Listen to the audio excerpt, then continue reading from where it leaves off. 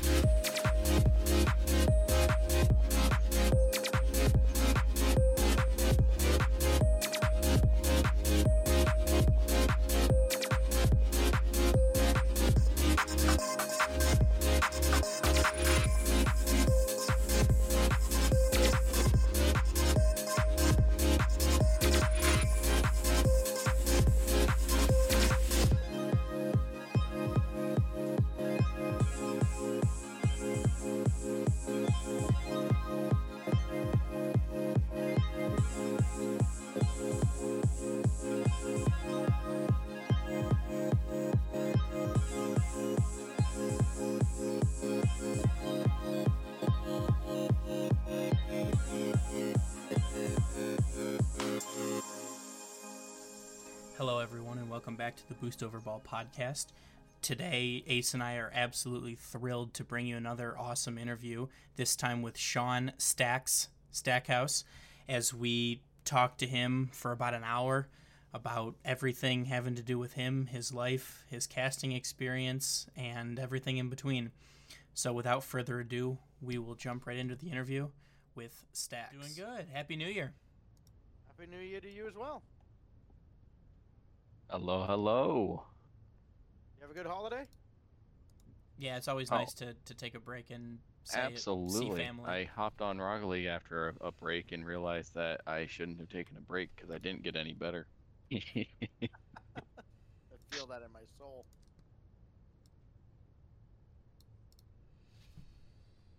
Do you have any do anything fun over the holidays? I beat my parents in Phase 10. That's about the extent of my holidays these days. I lost my parents in Phase 10, so I feel you on that one. Oof. It's a rough one. Should have a parent versus parent tournament at this point. Yeah, right. I don't think my parents would do particularly well. Yeah, well, I'm a realist. that's fair. But thank you again for agreeing to do this. We're so happy and excited to be able to talk to you today. Oh yeah, my pleasure. I always love it when people reach out and are like, "Hey, come on a podcast." Like, people know who I am. Oh, it's amazing. Of course we know who you are. Yeah, I mean, we got to see your work firsthand at Worlds, which was both of our first RLCS event. Oh, nice. Where was How'd that? you like Dallas? the 15, 20-hour Sunday? I mean, I enjoy all of it.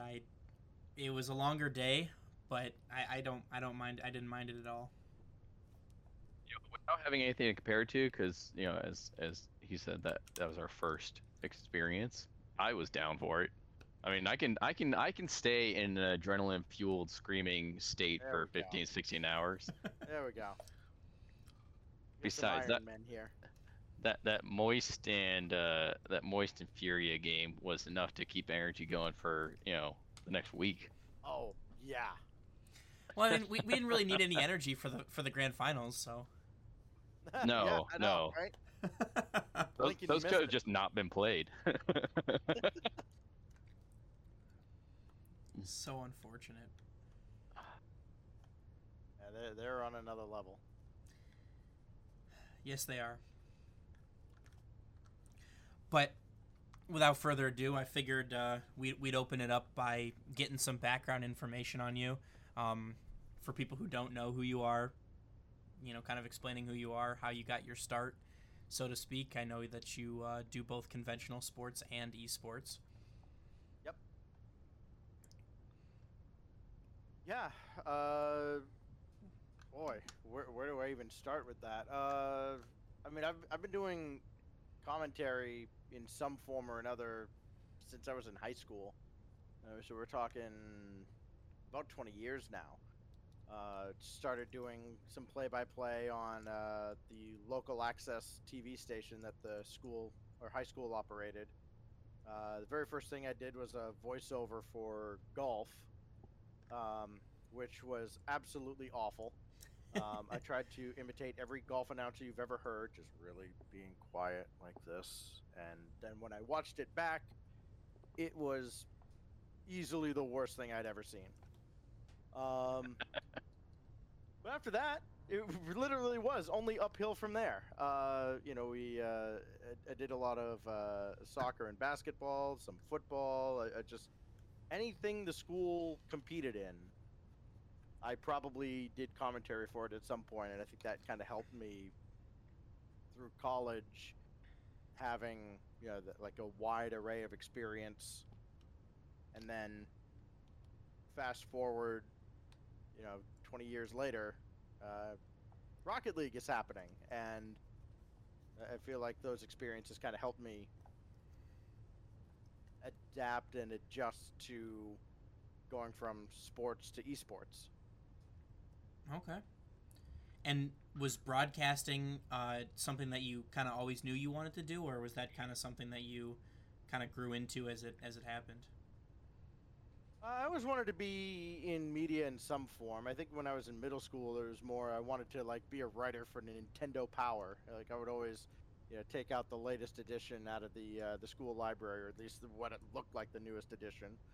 And I wanted to maybe do some writing for some gaming magazine somewhere. Play by play, that didn't really flourish until high school, but then once I got into high school, it's like, dude, I want to be like Jay Billis or Dick Vitale, one of these guys, Jim Nance, doing the Final Four, doing the big college basketball game of the week. I want to be on ESPN, and nothing can stop me except my own laziness and unwillingness to actually put a resume tape out after I got out of college. Fair. I mean, I know that it's got to be a competitive field, especially doing like ESPN and things like that. So it's probably quite daunting as you kind of try and get out there as a commentator or analysis. And yeah, I mean the biggest challenge was being willing to leave this little nest here at home, because I had my hands in a lot of different pots. Like I was doing some public address announcing. I was working with the school, with the schools kind of. I was working in the rec department. It's like I can get by on all of this. Okay. And if I leave, this might not be available if I need a safety net to fall back into. So I ultimately just stayed home and continued to do the small stuff that I'd been doing because it was safe. Makes sense. So then how did you make the jump from more like of a conventional sports background to esports? First and foremost, I got very lucky. Rocket League came out, and I had played it for, I don't know, a year or so, and I saw the videos on YouTube with Kronovi and Subpar and all those guys, and didn't think a whole lot of the bigger picture until, I don't know, spring, like after the launch of RLCS, and I don't think I watched much of the first season, but more tournaments seemed to pop up, and more broadcasts seemed to pop up, and so middle of the day I'm watching a European tournament in the afternoon, a North American tournament in the evening, and I'm just thinking, this might be something I can do. Worst thing that happens is I fail horribly. So, I recorded like some voiceovers of the VODs. I did a bots match that I think I still have somewhere hiding on YouTube. I don't even know if it's public or not. And just sent that around to a few of the people running these tournament orgs, and I got picked up by Mocket, the owner there. Liked what I submitted and immediately started working with Azale, and I mean, I think the two of us absolutely killed it, and for several months it was just, I'm the guy with Azale every week, and that was like kind of the top spot with them. Yeah, I remember hearing some of those broadcasts. I similarly got in pretty early. I didn't watch as religiously as I do now, but I remember some of those Mocket broadcasts, and it always seemed, I don't know if unattainable is the right word, but it always seemed so like it'd be a cool job to be able to kind of mix, the conventional sports, analysis and commentary with esports. Yeah. And for as bad a reputation as Mocket had, and it certainly earned it, outside of one little meeting where Marshall kind of said the wrong thing, they didn't treat me badly at all. I don't think they treated many of the people that they were paying badly. It's just they treated the community badly, and that's why a lot of us wanted out, and we formed Nexus Gaming, and then everything really snowballed from there. Like, that was when we kind of got out of that shadow, and it's like, oh, we can be part of this community now, and that's when all the stuff with Rocket League Central happened, and Gfinity, and all this, and I got to feel like a, quote, real Rocket League commentator. Yeah, that makes sense. And then kind of focusing in a little bit more on Rocket League, I know that you play some. What rank are you? On a good day, I'm low champ. I think right now my rank is like stuck in diamond something because I don't play nearly as much as I used to. I think the hard reset way back when they went free to play, which feels like forever ago, just absolutely killed me. Yeah, I'd gotten to within 5 points of the old GC, and then I ran into like Texas A&M players, and I'm like, oh, well, this sucks. And then I ran into them again. This sucks even more. And I ended up like dropping down to low champ 3, and then somewhere I think I ended up like champ 2, and then just hard reset. Oh, I'm diamond now. Well, this sucks. So yeah, it's been tough to find the motivation to get back on the grind to try and get back up there, but like I feel like I'm like champ game sense with silver mechanics. I feel you on that on a spiritual level. Yeah, that hit me right in the bones, like down to the marrow. Because I'm in that same spot. I'm like low champ, high diamond on a bad day. I'm lucky if I get an aerial to go right, but I'm usually in the right spot. Yeah, and and I know that there are a lot of people out there that go, he's not even GC. How can he commentate on Rocket League? Like, listen, I watch so much of this stuff. Like, it's not my job to break down every minute detail of how Squishy came back and got, he did some kind of zap dash or donkey dash or whatever you want to call it into a backflip ceiling read. Like, I don't care about that stuff. He hit the ball and went in the goal. It's 1-0. Here's what this means. That's what Daz's job is. He can break down all the other stuff. Yeah, that's a good point. I don't think people kind of realize that you don't necessarily have to be a mechanical expert to do it. I mean, there's certainly they have broadcasters on ESPN that aren't experts in basketball or football or what have you. They just they're there to provide context and generally entertain people. Yeah, I'm very lucky that we have a great team of casters that will have those discussions with us. I'll listen to Johnny all day talk about play styles and what works and why this guy is a good fit on X roster, and like we all feed off of that. Everybody kind of helps each other out with, um, the finer details, and I don't know that necessarily exists in a lot of other fields, because I think a lot of those can tend to be a little more cutthroat competitive and have a lot less teamwork involved. Yeah, I could see that. And then similarly on the Rocket League thing, and seemingly underqualified.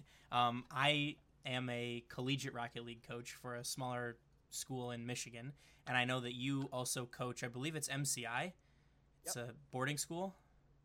Yeah, it's like semi-private. Like we take all the local district kids in, like any public school would, and then we have dorms for private school for boarding students. Okay, and you coach their Rocket League team? Yeah, I kind of run the whole esports program there, which for a while was just Rocket League, and then we kind of had a wave of kids come in that are like, "Hey, Splatoon and Smash, we can play those, right?" Yeah, sure. Yeah, I know that they're video games. That's a good starting point. Yeah. And actually, we just won the Smash Ultimate State Championship this past month. So, Oh, congratulations! Yeah, thank you. We got 2 super stud freshmen that are just carrying us, which Love I'm that. fine with this. Yeah, And it's high school, so they're not going anywhere. So you got them for more. You got them for 3 more years. Yeah, hopefully. Yeah. So you also mentioned, did I hear Splatoon? You heard Splatoon, yes. There's a competitive esport for Splatoon. There is. Oh my! I have to watch this. Boy, have I gotten a lot of mileage out of the Splatoon meta subreddit.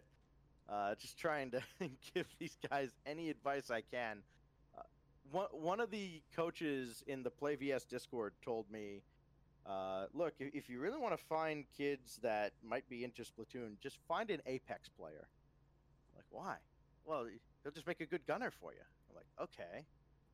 And there's this one kid that has kind of been in and out of esports over the past year and a half, and I know he's big into shooters. And I asked him, like, hey, do you play Apex? Like, yeah. Well, great. I don't have an Apex team or anything, but Splatoon. And he stepped in, great leadership role, kind of picked it up very quickly. And I mean, we're a playoff team out of, I think we made, I think we were 47th out of 200 some odd teams. I mean, anytime we faced the top 25 to 50, we got our butts handed to us, but we made it. So I was pretty proud of the guys. That's awesome. Have you found that rewarding? Has it been kind of challenging in its own ways? Yeah, it's great watching the kids take on new challenges too. I mean, we've got one kid that, I mean, he will just play everything. We got a couple of them, but there's one that's kind of been there since day one, and it was just like, oh, you need a Splatoon player? Sure, I'll hop in. You need a Smash player? Yeah, I'll fill in. He's primarily a Rocket League guy, but he will jump in wherever he's needed and take on a lot of new challenges. A lot of these guys having the improvement in every title that we've competed in, for that kid in particular, and for a lot of the other guys, has been awesome. That's great to hear. I mean, I can echo you in a similar way that it's fun to watch them grow as individuals and as humans, in addition to being able to play a game that they're passionate about, competitively.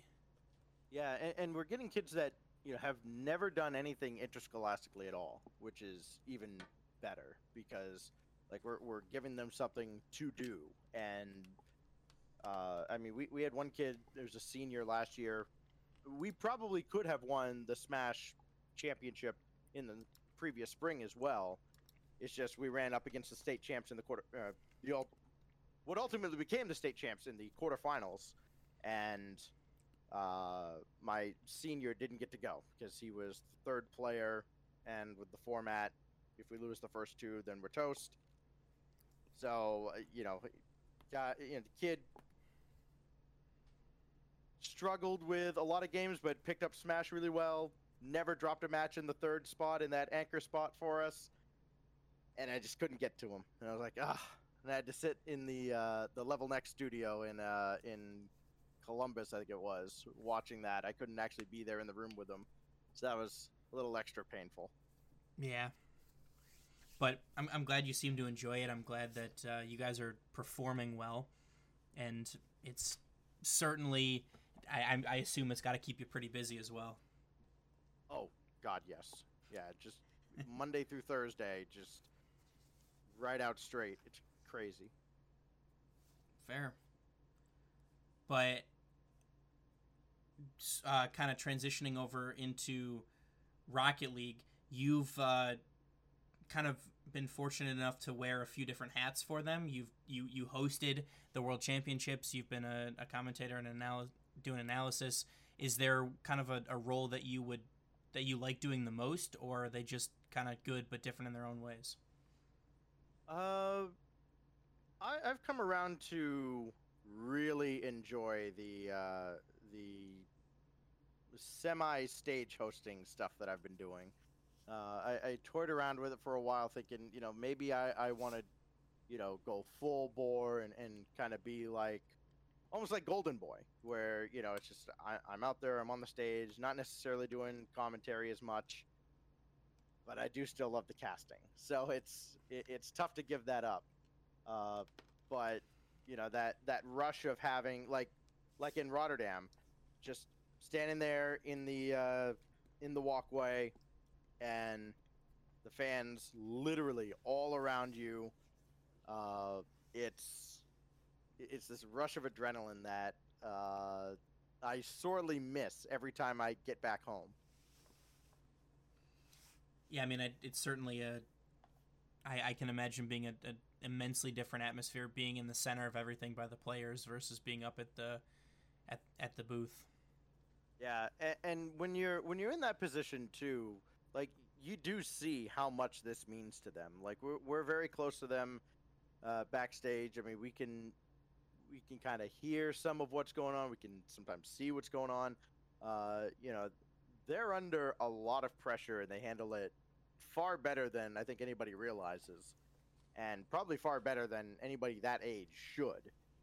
And when it comes time to bring them out onto the stage, I mean, everybody involved with the show understands this is, one of the most important moments of these players' lives. We need to make sure we get everything right. And so I'm just hoping every time we just do right by them, because they're the real stars of the show. I'm glad to hear you say that and bring that up. We talked to Coach LBP, of the former Renegades coach, a couple weeks ago, and he kind of comes at the coaching from more of a mentality side, and he was able to bring up all the different stress that the players are under, and what he tries to do to help combat that. But I mean, it's got to be similar for you guys. You guys face all kinds of stress with everybody that's watching, in the arena. If it's a LAN online, I mean, they were getting, the World Championship had like 200 and something thousand concurrent viewers during the Furia Moist match, and plus the whatever 10,000, 16,000 people that were in the building. I mean, it's got to be stressful to do that. Or do you are you able to block it out and not really notice? I feel like I'm able to block it out for the most part. I mean, you kind of have to be aware of it, because you use the crowd to some extent when you do a cast like that. But I've been in arenas before Rocket League was a thing in my life, where we've had 3,000 to 5,000 people, and I think that's kind of helped steel myself a little bit for this kind of experience, and it,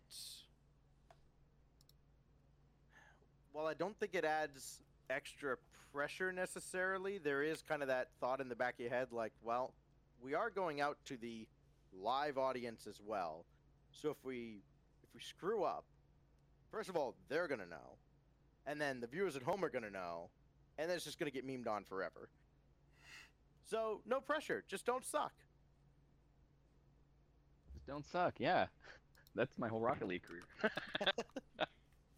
That's advice a bunch of us, like broadcasters and announcers up here in Maine, give each other all the time. We just go, oh, big game, don't suck.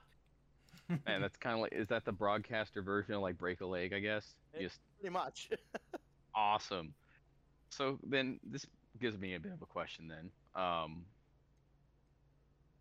Do you ever get, like, I don't know, most people like look at public speaking as like this terrible terrifying thing, right? Did you struggle with that at the beginning of your career? Is it something you trained out of yourself, or were you just always comfortable talking in front of massive amounts of crowds? Yeah, all the time. I suck at it. I really do. It's like here's the thing. A lot of the time I'm off camera, and thank God for that, because I mean, they give us these cue cards that we can hold, and I can kind of cheat off of them. But no, every time I go out there, I mean, I'm more nervous doing those intro bits than I am doing the casting, because casting is just, okay, you know, I've done this a bunch, I got it, you know, I know how to cast a game of Rocket League. But those, you know, the team intros, or you know, the throws into the game where you know, this is Rocket League and all that. Getting the timing down just fills me with so much anxiety. That's probably the worst part of it. It's like it's a hard timer that I kind of have to hit, and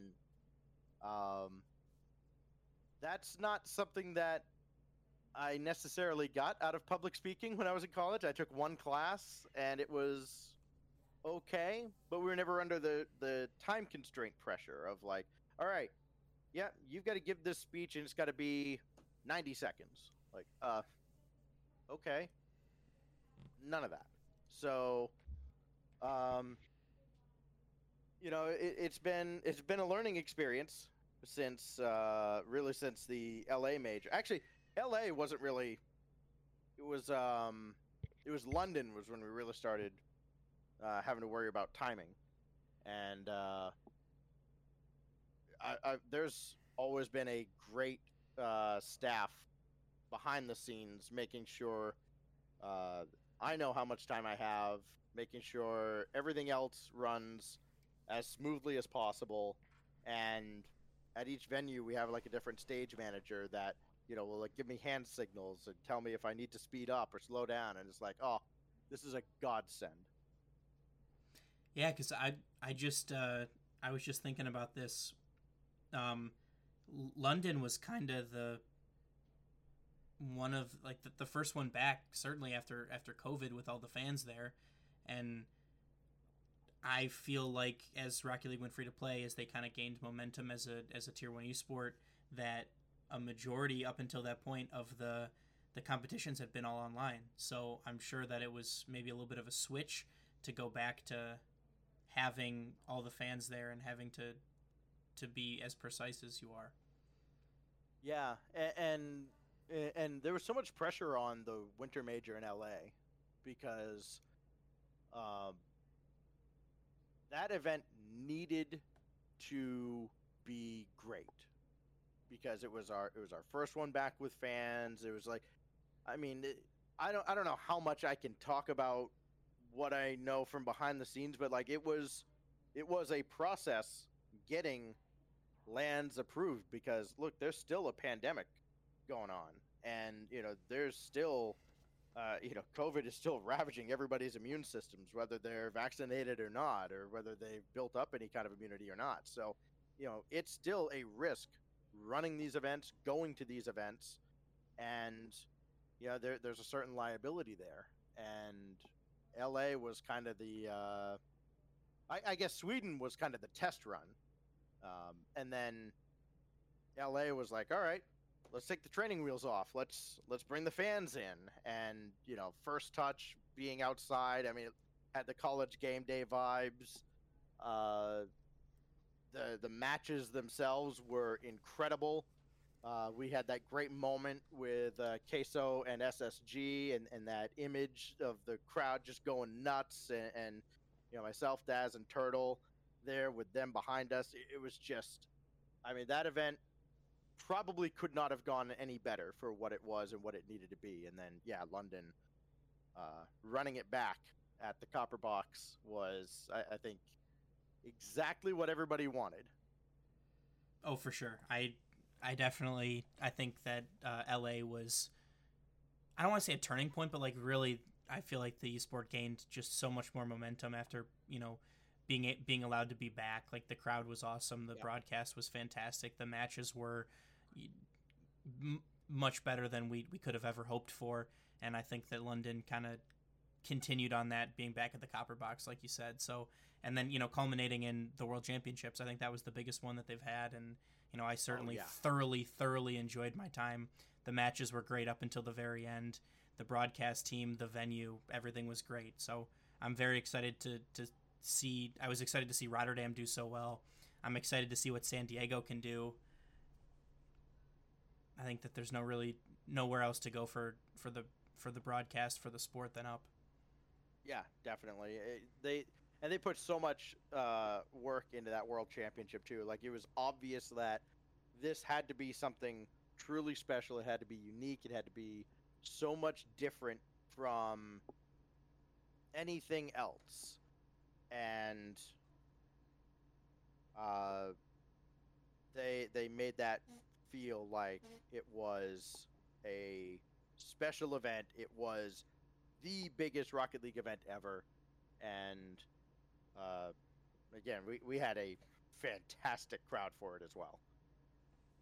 Yeah, and so I mean, we talked about those, but looking back a little bit, kind of on your time with RLCS, you've kind of been involved in casting commentary since the beginning. How have you seen it evolve over time? The way we view the game has changed so dramatically. I mean, I remember casting when you kind of had to manually control the camera, and then when auto cam and director cam came in, it's like, whew, okay, this is sick. When I started in the Rival series, the rotation we had was basically there was only one person who was ever like truly off. You had the host, you had your two commentators, and then one of the two that wasn't on camera was doing the observing. And if you ever want to figure out which matches I observed, just look for the worst ones. Then we kind of started getting dedicated observers, started really focusing on the observer features, and then after that it was like, okay, what do we do now? Like, how do we take this to the next level? That's where someone like Crasher comes in with all the wizardry that he does, putting on a show. And same with Ben, BNTSW, and Gummer as well. I mean, we've got so many awesome observers. If I listed them all, you'd run out of time. And then after we figured out how to present the game from a visual perspective, I think there was a point where we were really heavy on stats, and we still kind of are, but now we're trying to look at advanced stats now and try to identify, how much boost is too much boost. Does this person go for boost too much? Do they not go enough? Why are they always on 0? Why are they always on 100? Why is this person always back? Where are they in relation to the ball? And it's that kind of nerdy advanced stat stuff that just makes me all excited, because I'm a baseball guy.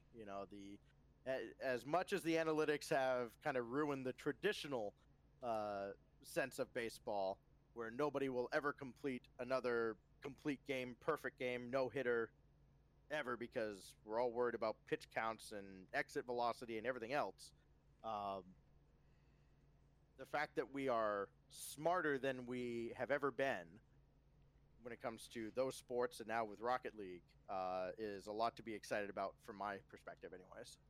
Yeah, I mean, it's equally as exciting as a player, as a coach, and I'm sure for, the like RLCS players as well, that it's the advanced stats for Rocket League are so easy to get for everybody, right? It's like you upload your replays to ball chasing, and ball chasing gives you all that information, your positioning, your boost usage, your stolen pads, and all that stuff. So it's exciting that you can kind of use the similar statistics that they use in RLCS to improve your game, to learn more about your play style. Exactly, and they're more reliable than the normal stats, right? I mean, sometimes you don't necessarily know what a shot is or what a save is or why somebody got an assist when they clearly didn't deserve one. But, when I can go to like the semifinals of Rotterdam, I can look at Gen G phase and, I can just see, all right, this team got a little more boost than the other, and I know that that's how many boost pads they picked up. That doesn't get missed in the calculations, and being able to look at that and try to identify exactly why a result went one way over the other, and look at those little details. That's where I'm going to have my fun. Yeah, no, I get you. And for me personally, I like to use with my players, because a lot of them are very focused on score, right? Like not necessarily the score of the game, but like individual player score. Yep. But it's like the example that I always go to is like Rizzo. Back when Rizzo was playing with G2, he wasn't putting up like, he wasn't getting MVPs. He wasn't putting up like 500-600 points. He was but he was getting those midfield clears, the midfield challenges, the infield passes that led to the goals, kind of like that hockey secondary assist. But I'm like, there's so many things that don't end up on the like Rocket League score sheet, so to speak, like the scoreboard, but like you can influence a game in way more ways than they show. Yeah, and I think Rizzo is kind of a perfect example. I think he was like, this is going to sound really bad, but he was the best worst player in the league. Like, he was very clearly number 3 behind JNAPS in Chicago, but he would have made any other roster better. It was just, I always liked that, he kept going for as long as he did, because there were always a lot of people that, for just whatever reason, they could not wait to get rid of him. G2 fans, they couldn't wait to get rid of Dries. They were kind of waiting for Rizzo to go away, and they pick up Squishy or Garrett or somebody else. And it's like, appreciate what you've got, and eventually came around, they got Atomic, but just appreciate what you got, because Rizzo would have made any other team better, and he had quite the nice little career for himself. He certainly did. I think he really unlocked that roster too, allowing Chicago and JNAPS to kind of do the things that they have become known for. So, definitely. So, we've been talking about like how it's changed from the beginning to now, and I mean, it appears that to me, from my perspective, it just seems like the pro RLCS Rocket League is only growing at this point. When you first started, did you imagine that you would be standing somewhere like Rotterdam or at where the heck were we? Dallas. Kyle, Dallas. Thank you. That's how my brain doesn't work. So yes, did you imagine that you would be standing in front of that many people, staying on a stage as well built as these are, and just like the amount, the scale that this pro scene has come into? It was certainly a hope that, it was like, hey, if we're going to have, these big events and world championships, they're going to go to a lot of cool places. I'd love to be a part of it. Realistically, getting to that point and staying there, no, it's not something that you necessarily expect to happen. and where we've been able to go.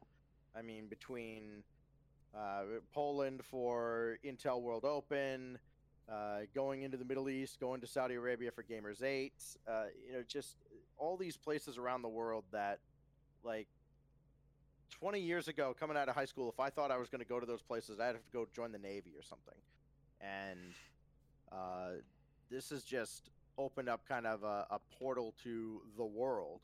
And, we're kind of, I feel like we're checking off continents at this point. It's like, okay, when are we going to Australia? When are we going to South America? When are we going to go to Asia and like do an event, proper in Tokyo or something? It's like all these things that, because we've had these great experiences everywhere around the world, it just makes us want to experience more. And I think a few of the guys kind of have these bucket list locations that they want to go to. Well, that actually makes me even more curious than about this, and it's a little bit of a side topic. But do you get a lot of time on, like, I don't know, before the event or after the event? Do you get to actually spend a little time exploring the areas that you guys are at? I don't normally. Look, I'm usually there the day before rehearsals and then gone the day after Championship Sunday. Otherwise known as Monday. Dear Lord. Um, so I don't get to explore as much. I mean, at Worlds we certainly got to, because we had a little extra time with it being 2 weeks. Katowice was just gorgeous because we went out for the I guess the qualifiers for IWO, and then we had like 2 weeks, maybe 3, while the Street Fighter guys were doing their qualifiers, and we just got to stay there and explore Poland, which was amazing. And then every other event, it just kind of has been show up, work. Maybe if it's early. Rotterdam was actually kind of nice because we had some extra time to, get together for dinner or go out exploring a little bit. But otherwise, when we have events at normal times, no, it's just show up, do the job, go home. Some of the guys do take extra days. I usually can't, so I would love to, though. Like if things work out well for San Diego, I think I might be able to spend maybe an extra day or two. But yeah, it would be very, very nice to do that, either there or the Spring Major or Worlds. Okay. So then that kind of plays pretty well into my next question. Do you have a favorite? I mean, you've casted more than just RLCS stuff. So I guess Pro Rocket League event that you've been a part of? Oh man. I mean, by default, the World Championship was, or, the most recent World Championship was just by far the coolest event I've ever been a part of. Followed very closely by the other 2 majors that I was a part of that season. Before that whole thing, though, I mean, just being part of the Rival Series was a great experience, because, I mean, that show should not have succeeded at all. It was understaffed. It was, at times, I feel like, under-promoted. It was, the fans didn't necessarily respect it until these teams started popping up and sending the established pros into early retirement. It was very much a B show, but I felt like it was probably the best B show in all of esports. And that's because everybody involved worked laboriously to put this thing together and make sure it was a success, sometimes in spite of itself. And then seeing the players that I had been casting come up the ladder, go into the RLCS, and especially the BDS guys, especially Extra and Monkey Moon, to see that all cap off with them lifting the trophy in Fort Worth was, I had butterflies. Yeah, I mean, not a lot of people realized I don't have a tremendous amount of social media reach. Maybe a little bit more now that we do the podcast, but I tweeted out at the event. I mean, Extra was part of that AS Monaco team that went 0-12, like Yeah, less than that team was awful. they Like, were horrendous. Extra has no business being picked up by one of the best teams that we've ever seen, and all he's done is just be a dominant force with Monkey Moon. I mean, it was like that 18 months. Makes no sense to me. It was like less than 2 years. I think it was like 19 months or something like that. That Extra went from being a 0-12, like historically, like improbably the worst Rocket League team of all time, professional Rocket League of all time, to maybe the best Rocket League of all time, the best team of all time. Yeah, well, Monaco will never. That team will never have reached the depths of Incognito in the rival series. But yeah, I mean, that's fair, but like on the professional stage, though. Yeah, as far as RLCS teams go, yeah, that team was not great. I mean, there are a few that there were some real stinkers in the early seasons, but yeah, that turnaround for Extra is just amazing.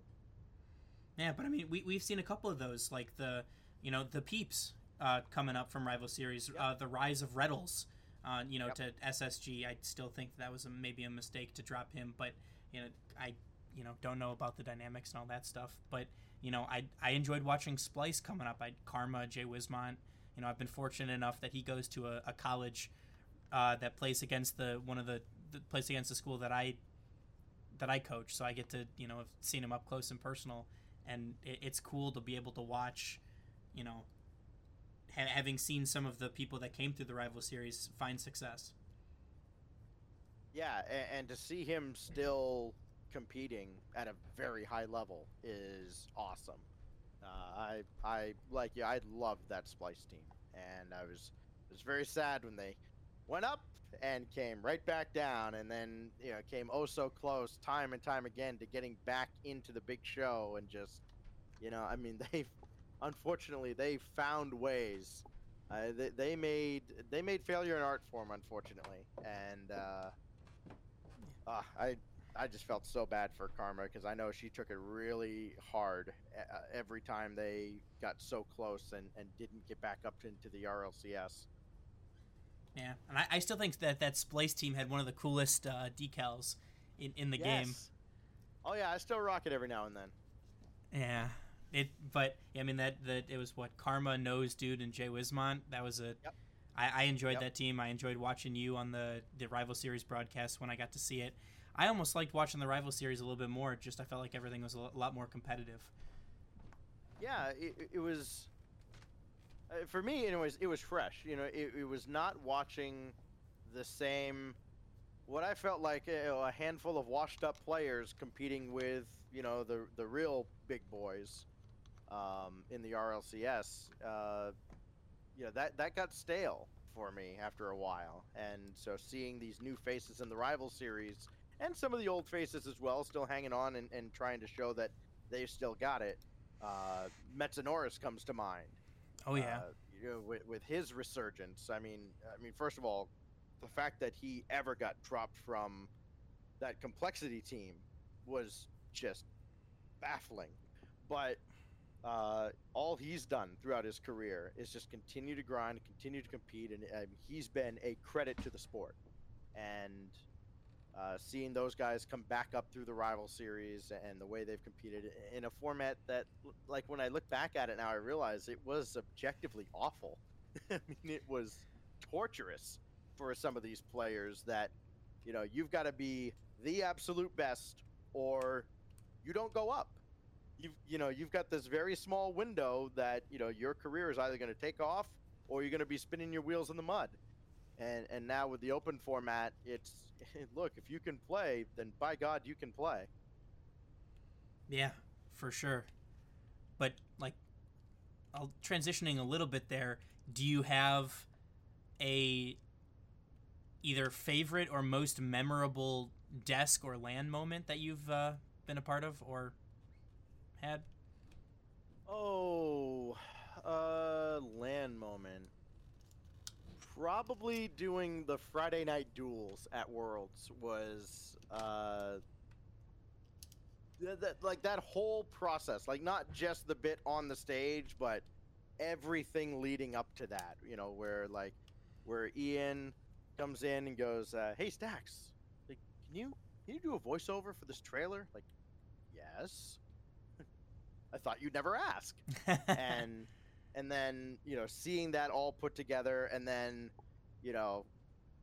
being trusted to just kind of go off the cuff a little bit, and give these kind of outlandish intros to the players, and then seeing it play out. I mean, sure, it was one-sided in the end, but the matches were highly entertaining for me.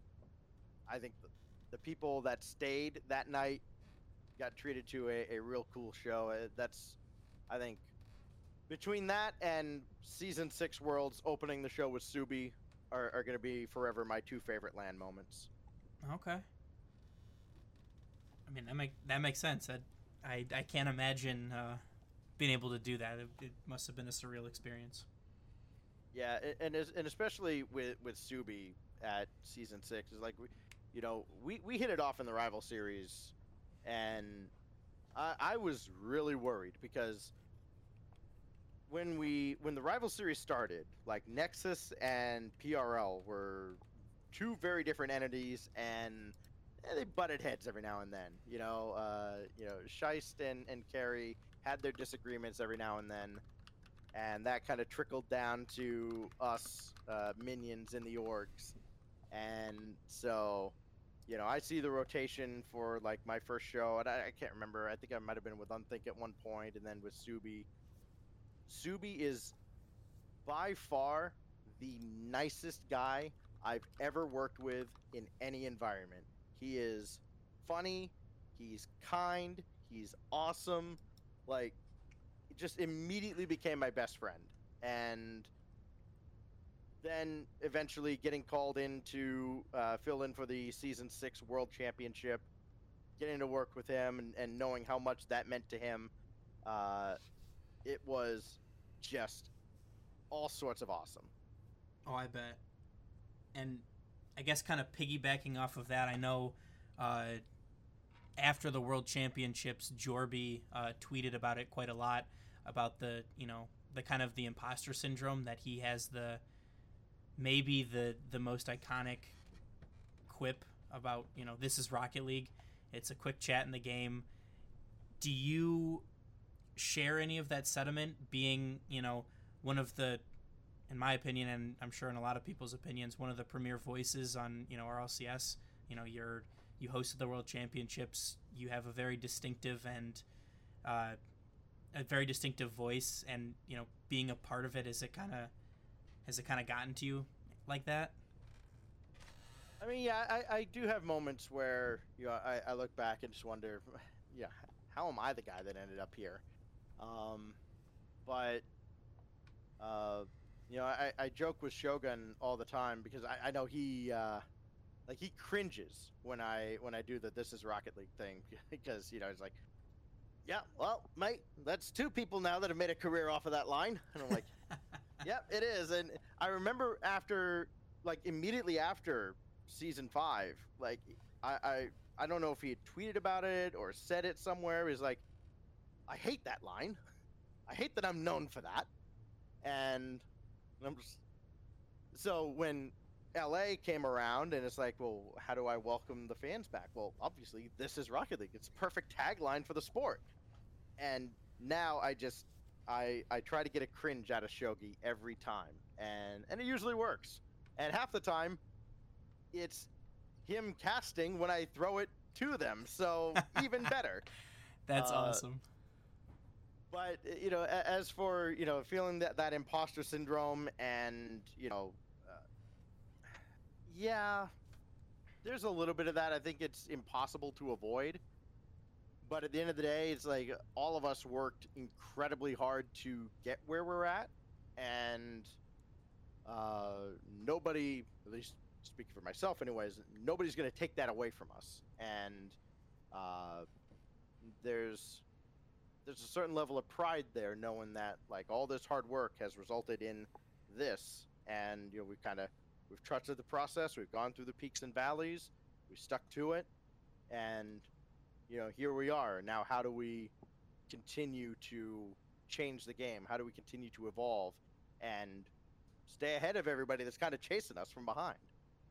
Yeah, no, I mean, it's I could understand where the kind of the imposter syndrome comes from, and maybe the cringiness of it, but I mean, as a pure fan and as a Rocket League player and as someone who's involved in the scene, it's kind of gives goosebumps, right? It was such a in the moment emotional line, and it's kind of transcended just RLCS to being in the game as a quick chat. So I can't imagine it any other way. I mean, the line still takes me back to sitting in my room at home, watching on my phone, screaming at the at the screen when Justin scored that and watching that. So it's, I don't know, I can't imagine it happening any differently. I know, right? I keep thinking, like, if it was anybody else who was on that match, anybody other than Shogun and Carpet, and it's just like, and Justin scores and we're tied, and in a week you forget about it.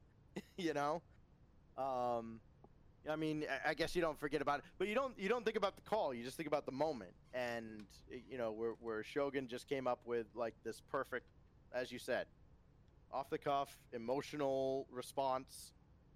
People remember that, and they relate to it, because I mean, that's when people think about that now, all they can think about is, sure, it was a great shot, but this is Rocket League. Yeah, I mean, I kind of equate it to, I mean, it's kind of a turning point in terms of like branding and stuff, right? So like you think about some of the great calls, like there's been a lot from in Formula One. There's been the do you believe in miracles from the the U.S. versus the Soviets in the Olympics. There's all kinds of legendary kind of like pinnacle moments in the commentary for the sport, and I can't imagine that not being at least on the Mount Rushmore for Rocket League commentary. Yeah, and the best calls, when they're rehearsed, and when they're not. And the best ones are the ones that aren't rehearsed. I mean, I'm sure we all spend a little bit of time thinking, what are we going to say in this moment, in this moment, in this moment? But, like, really, the best ones are, I don't know what to say, brain, just vomit something out. And, and that's what gets remembered and kind of memorialized for time eternal. Yeah, I couldn't have said it any better myself. But I have one more question for you. Okay. But before that, I would just again like to say thank you so much for taking the time to come and talk to us, for answering all of our questions, and I've thoroughly enjoyed myself. Oh, hey, my pleasure. I love the kind of the abundance of podcasting content that's been generated over the past year and a half. And anytime I get to be a part of this stuff, it's a treat for me. Yeah, and I mean, for Ace and I, our ongoing joke on the show is, we're doing this for VIP passes at the World Championships. There you go. Because we've thoroughly enjoyed being able to talk to Coach LPP. I can't tell you how much I screamed when you DM'd me back on Twitter. Just being able to kind of talk to some of the people that I've look up to and idolized through my time in the scene is fantastic. Yeah, hey, like I said, my pleasure. And when it comes to those VIP passes, the worst thing they can do is say no. Exactly. There's no reason. You lose nothing by asking. Yeah. But with that, I will leave you with our last question. When is it a good idea to go for boost over ball? Ooh, when is it a good idea to go for boost over ball? 100% of the time. Yes. Always, every second of every game, ball's going in your net, don't worry about it. Go get the boost and make sure you've got the full 100 to celebrate with the other team. Exactly. Couldn't have said it any better myself. That's why they do it on kickoffs all the time. Exactly. But thank you again so much for taking the time. That's a stupendous answer. It's worked all right for me in my career. I am a champion, and that's all that matters. Yeah. I don't need to be a grand champion. I'm a champion. Hey, still top 3%. Yes, sir. Gladly. But thank you again. I hope you enjoy the rest of your week, and I look forward to hearing you back on the broadcast once RLCS resumes after this transfer window. Hey, thanks for having me on, guys. No problem. We'll catch you later. Adios. Thank you guys again for tuning in to this interview with Stax. From us here at the Boost Over Ball podcast, we'd like to wish everyone a happy holidays. Hopefully everything went well for you guys, and an even happier new year. We can't thank you all enough for listening and for interacting on Twitter for those of you that did. But if you don't, please give us a follow over on Twitter. The link will be in the episode description. Continue to listen to the podcast, rate 5 stars wherever you get your podcasts, Apple Podcasts, Google Podcasts, and Spotify. Thank you guys all again, and as always, remember to choose Boost over Ball.